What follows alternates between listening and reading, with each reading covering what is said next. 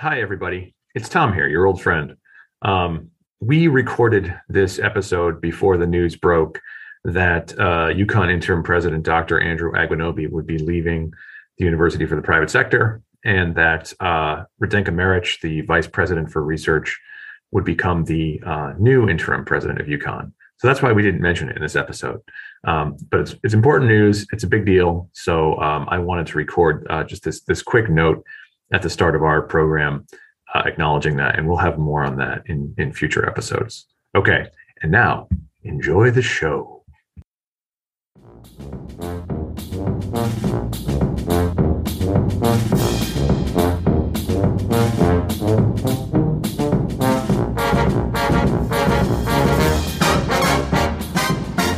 Hello, everyone, and welcome to episode 89 of UConn 360. That is the only podcast known to science that covers the University of Connecticut from every conceivable angle. Coming to you not from Storrs, Connecticut. Today I'm in Manchester, Connecticut, my home, because we are COVID commuting. I am Tom Breen, your facilitator of sorts. Joining me, as always, my colleague Julie Bartuca. Julie, how are you? I'm doing well. What's up, Tom? Things are, there's as good as can be expected. It's a cold day, but I'm indoors, so that's nice. We have a great guest this week. If you're a UConn Twitter person, you'll probably know this guest from UConn Twitter, perhaps, but he's not going to talk about Twitter. He's going to talk about some very interesting things he's got going on. But first, some brief news updates. And speaking of COVID, as January 10th, the afternoon of January 10th, UConn Health recorded its 100,000th COVID vaccine. That's a great milestone. And they've had mobile clinics all over the state. It hasn't just been happening in Farmington, and they've done a really great job. It's a huge team effort there. All different departments of UConn Health have been involved in that, and they've been really conscientious about getting it done. So that's very cool to see. And also on UConn Today, if you head over to today.uconn.edu, there's an interesting story by my colleague Elena Hancock about road salt. And this is a time of year when there's a lot of road salt, or sometimes not enough road salt. But this is a roundup of research into the effects of road salt on everything from groundwater to animals. And to me, one of the quirkiest things is an excess amount of road salt in an ecosystem apparently means larger frogs. No way. It's an interesting piece. So if you're interested in, I don't know if that's good or bad. If you like frogs, maybe it's good. I don't know. But yeah, Julie, what's going on with you? Any large frogs?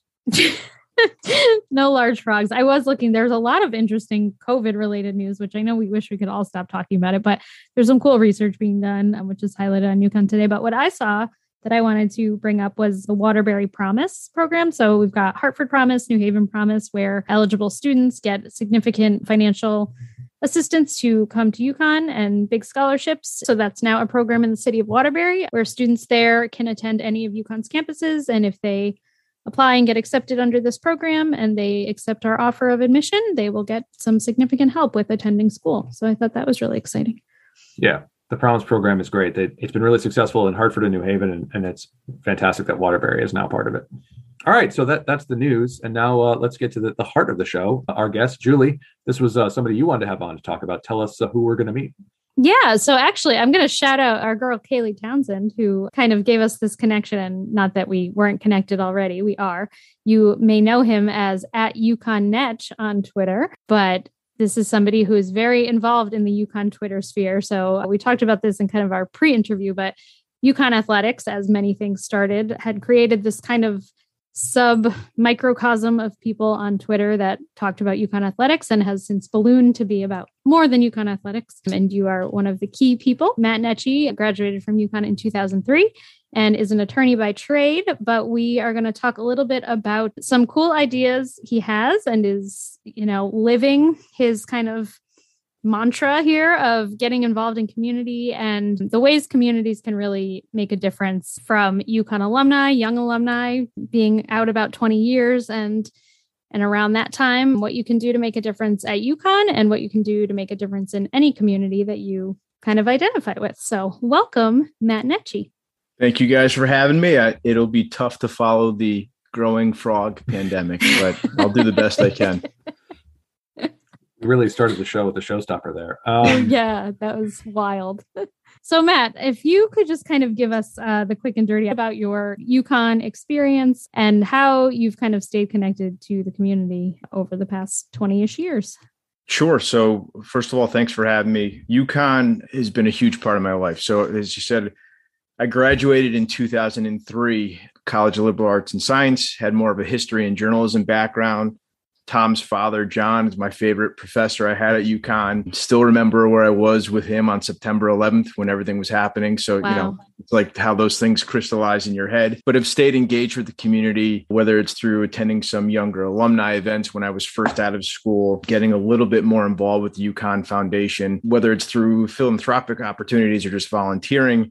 And then I think, as you guys know, when you're someone that says you want to be involved and you get things done, it's amazing how many people can find things for you to do. So over the last 20 years, I've had a hard time saying no when someone's asked me to get involved, particularly with a UConn related project. It goes anywhere from my involvement on Twitter, which again started as everyone in my house. When Twitter was coming up, I've got an 11-year-old and 9-year-old, and my wife's a teacher who gets up at like 5 o'clock in the morning. So early on in the Twitter history, I had little kids and a wife that was going to bed at like 8:30. So who do you stay up and watch the games with at night, right? It was the UConn Twitter crowd.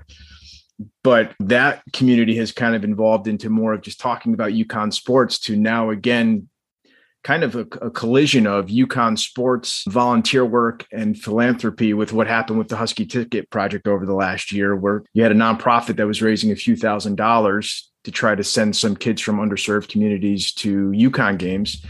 To 2021, we raised over $100,000. So that's going to be over 10,000 kids going to UConn events that would not otherwise have the opportunity to do so. And for me, that's huge. I'm 40. So I fell in love with UConn when I was 8-9 years old, when the men's basketball teams in the late 80s, early 90s were kind of growing to prominence. And it was something that my whole life I wanted to go to UConn, even though I had some other opportunities, because I just had this relationship with the university. I absolutely fell in love as a kid. And so one of the reasons why I've been so excited about helping the guys with the Husky Ticket Project is you're helping indoctrinate. Sounds like such a filthy word when you say it, but you're helping really kind of create the next generation of UConn students, UConn fans, maybe UConn student athletes. And I absolutely love the fact that you're doing that, but you're also doing it for kids that wouldn't otherwise have the opportunity to do so. You're kind of preaching to the choir with that, because Tom and I are both kind of like dyed in the wool UConn people from childhood. Also, obviously, Tom, you mentioned his father. My parents met at UConn and were huge UConn fans when I was growing up, and I kind of was little around the time that the basketball teams were getting really good as well. I have so many friends, like you said, who were first attracted to UConn. One of my best friends, my college roommate from Long Island, was, oh, they have an amazing women's basketball team. Let me take a look at that. And Sure. She actually told Gino that when we ran into him at the casino once. Shout out to Christine. But it is, you hear about that in the marketing world that we're in, especially in like sports marketing. That's how they get the next generation of their fans and keep things going, is to kind of reach out to those kids. So can you tell us a little bit about what happened with the Husky Ticket Project and how you got involved in that? If you are not on UConn Twitter, you may have missed this, but there was something called a hot sauce challenge that went viral, and maybe you can illuminate that a little bit for us. Sure. So it was early, or kind of in the midway point of last season. I believe they were playing Marquette and they were down by like 25 points when a game was going on. And Brian Jackson beat Penfield on Twitter, kind of randomly put out there, if they come back and win this game, I'm going to take a shot of hot sauce. And like, for me, hot sauce is like, Taco Bell is about as severe as like the heat intensity I'll get. And he did something a little bit more severe than that. So they came back and won, and he ended up doing this shot of hot sauce, which everyone just got kind of a kick out of. And the week that followed, they played a couple more games, and it became more of the issue of the phrase we were using was accountability. So as you guys know, right, Twitter can be a really fun place, but it can be a very angry, diabolical place sometimes, right? Criticisms come out because people are not facing you, but they're behind a keyboard or their phone. So it's easier to be a little bit more critical. So throughout that week that followed, anytime someone was critical about the team, but that the team came back and won or did something good, we got all these people just randomly taking shots of hot sauce. I've been really fortunate over the last several years to have developed a relationship with Dan Toscano, who's the chair of the board of trustees, and Dan's somewhat active on Twitter too. So I thought it'd be funny to get him to take a shot of hot sauce on Twitter. And Dan's done some work with the Husky Ticket Project. And he said, if you guys figure out a way to try to raise money for that organization, I'm happy to take part in this. So I contacted the guys at Husky Ticket Project and said, listen, I'll put in the seed money for this. Let's try to raise $1,000.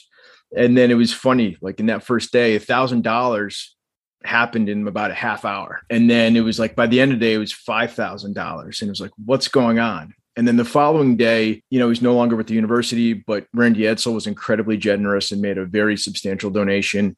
And things took off like wildfire. And we started hearing from alumni all over the country. And everyone wanted to be a part of either taking a shot of hot sauce. At first it was take a shot of hot sauce, donate $5 to the Husky Ticket Project. And then I had my first experience of what happens when something goes viral. And I think the closest comparison I could give is like spending a weekend in Las Vegas where you're only sleeping an hour a night.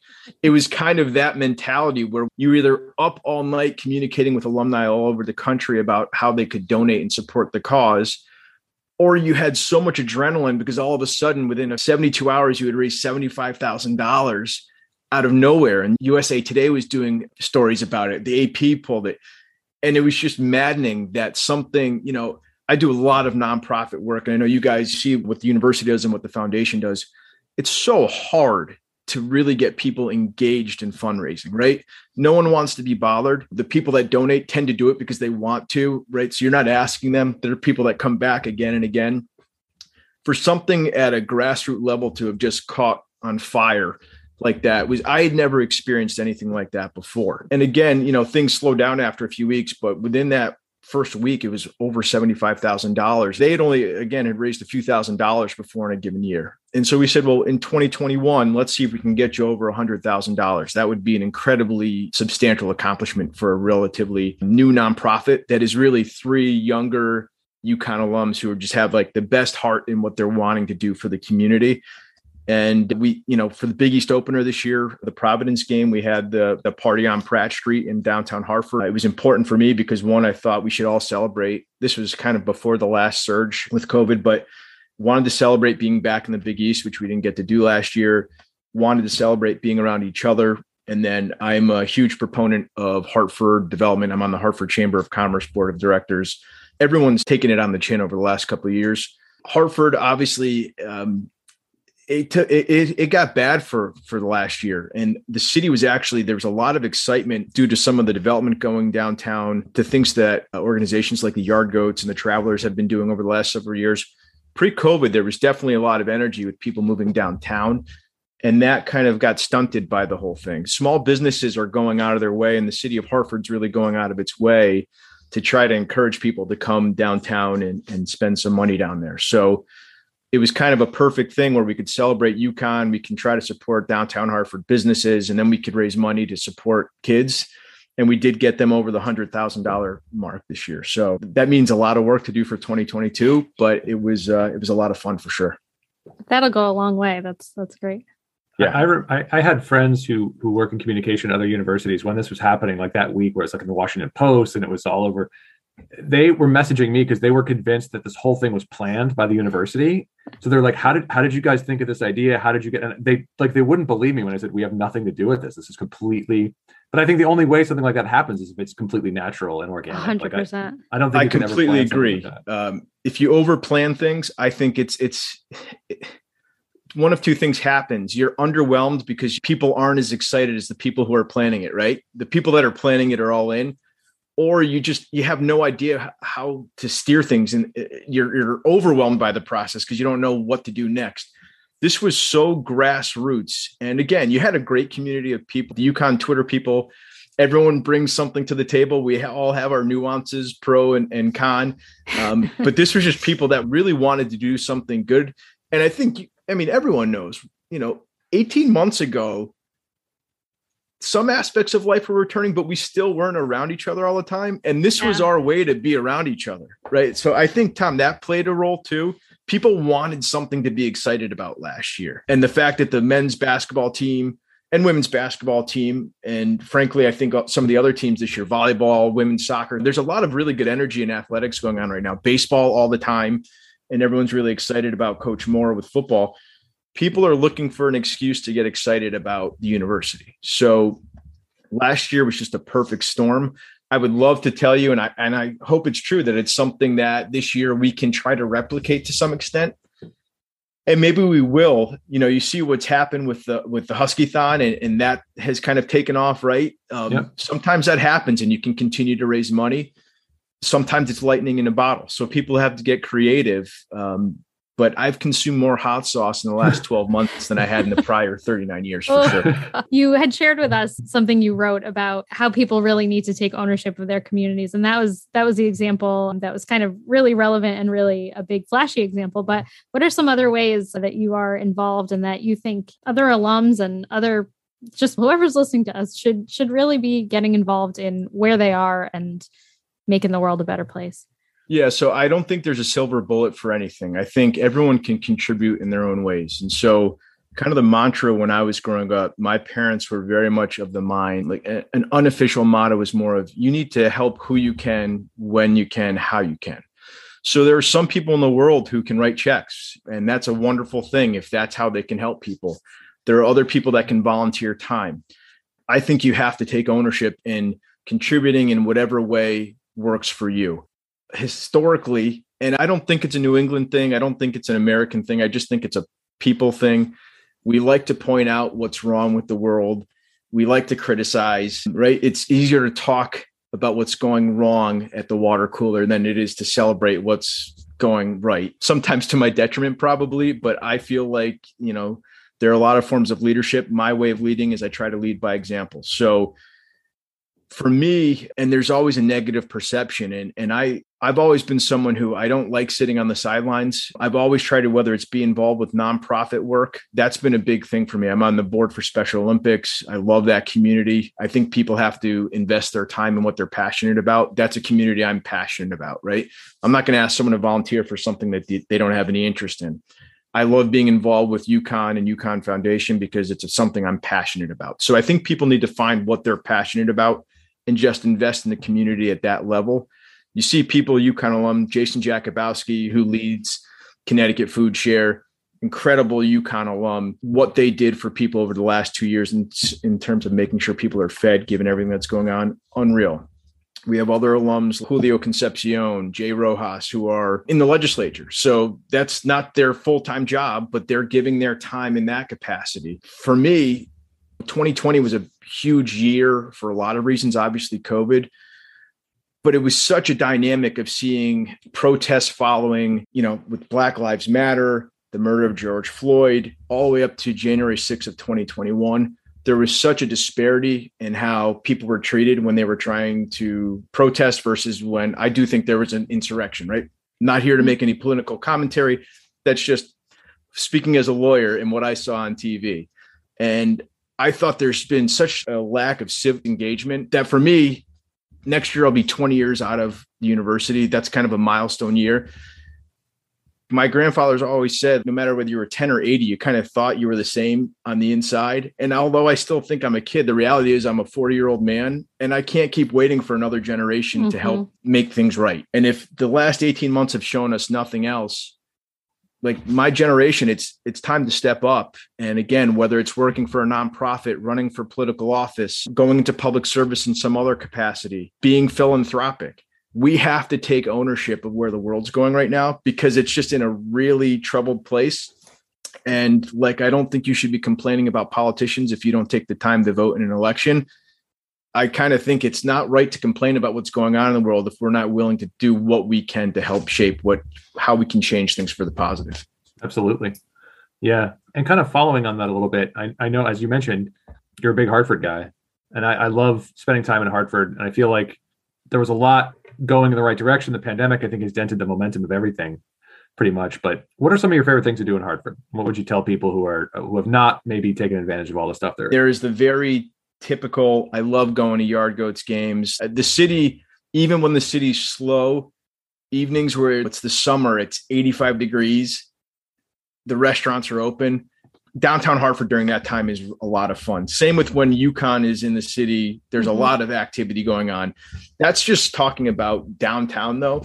I think what people don't take advantage of in Hartford, and frankly, I was kind of ignorant as someone that lived, other than when I was in New York for law school, I've lived in Greater Hartford. I grew up in East Hartford and I live in Glastonbury now. The neighborhoods that surround downtown Hartford are unreal. So the Parkville Market is one of the coolest places to just kind of go.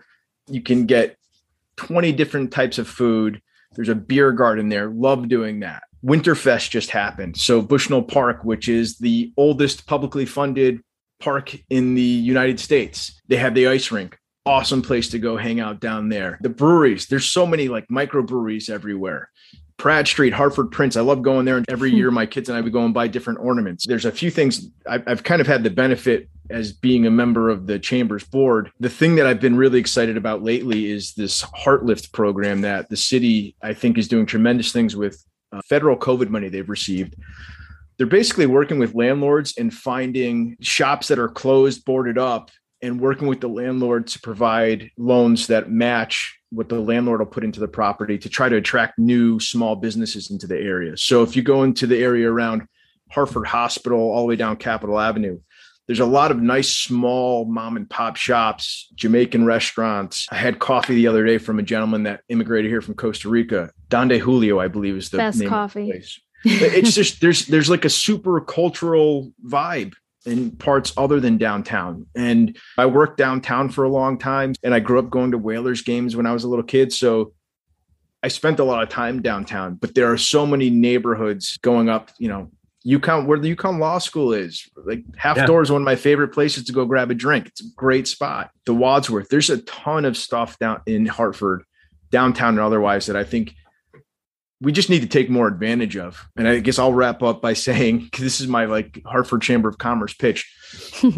As much as I love this state and the greater Hartford area, I don't believe we as a state treat Hartford as a capital region as much as other states. My family has a house in the Adirondacks. You drive through the Northway in Albany, which is a smaller city than Hartford. It's called the capital region. I mean, we should be celebrating greater Hartford as a capital region, in my opinion. I think about that all the time. I hope that after whatever this is, if there is an after that's a little more normal, or however we integrate it, we can get that momentum going again, because there's so many gems there. There is an opportunity, obviously, with the infrastructure bill that passed at the federal level. Hopefully some of that money comes to Hartford. I would encourage people that want to learn more about this idea of making the region bigger and maybe getting some better rail projects involved. Google Hartford 400. Hartford and the state of Connecticut's 400th birthdays coming up in the next couple of decades. I think it's like 2035 or something like that. We're not that far off. And what they are trying to do to bring the city back to the banks of the Connecticut River, and also help build up East Hartford and make what they'd like to call Midtown Hartford on the other side of the river in East Hartford, and really try to expand the city. I don't want to scare my former East Hartford colleagues. They're not looking to take over the town of East Hartford, but they are looking to make it more of a region so that you can, it's not right. And it's not just for people with their social work. This is going to help attract businesses and theoretically help the students to the University of Connecticut. One of the hopes is trying to improve, whether it's a rail line or a bus line, a downtown Hartford to Storrs connection, so that it's a 15 to 20 minute ride downtown as opposed to a 35 or 40 minute ride. So if you think about some of the investment going in at the university, if you could have students being back and forth to Hartford round trip in under an hour, I mean, that's something that is enticing. And frankly, one of the things we want to do as a community is keep University of Connecticut grads in Connecticut to whatever extent that we can. So there's a lot going on, but the Hartford 400 plan, which Congressman Larson did pushing hard, and kind of has come out of the iQuilt plan, which was another redevelopment, kind of stitching Hartford's communities together plan that I've been a part of for the last 5 or 6 years. There's a lot of good energy there. But again, I think one of the things of our region, we always get these beautiful drawings at the front page of the Hartford Courant. You see what Hartford could be, right? I still Googled what the New England Patriots Stadium should have looked like on the banks of the Connecticut River. But you need people that's how you do late at night. That's what I do. When my wife's in bed and UConn Twitter doesn't want to hear me anymore, I start Googling Greater Hartford pictures. That's awesome. Matt, this was great. Thank you so much for coming on and being so generous with your time. Once again, you're at UConnNetch on Twitter. Is there anything else you want to plug or direct people to? Thank you guys for the time. Check out Greater Hartford. Check out the Husky Ticket Project. They are a great group. And again, I love pushing their stuff because it helps university, it helps kids that need help, and it helps connect alumni to each other. So it's a great group to support. Excellent. Well, and that's going to do it for this week. I am on Twitter also. I'm at TJ Breen, and you can follow the podcast at UConn Podcast. Julie, is there anything you want to tell the people out there? Go to Hartford. Patronize some local businesses. I'm just so energized by this conversation. I want to get involved. I think this call to action is really good though. Wherever you are, whatever you're into, get involved in it and make it better, because as Tom knows, Tom, the author of an amazing op-ed one time who told people to stop whining about the things that they do not like about Connecticut. I think it's just something we should all take to heart in this crazy time. I'm at Julie Bartuca. Follow at Maine_old for Tom's history content. Thanks, everybody. We'll be back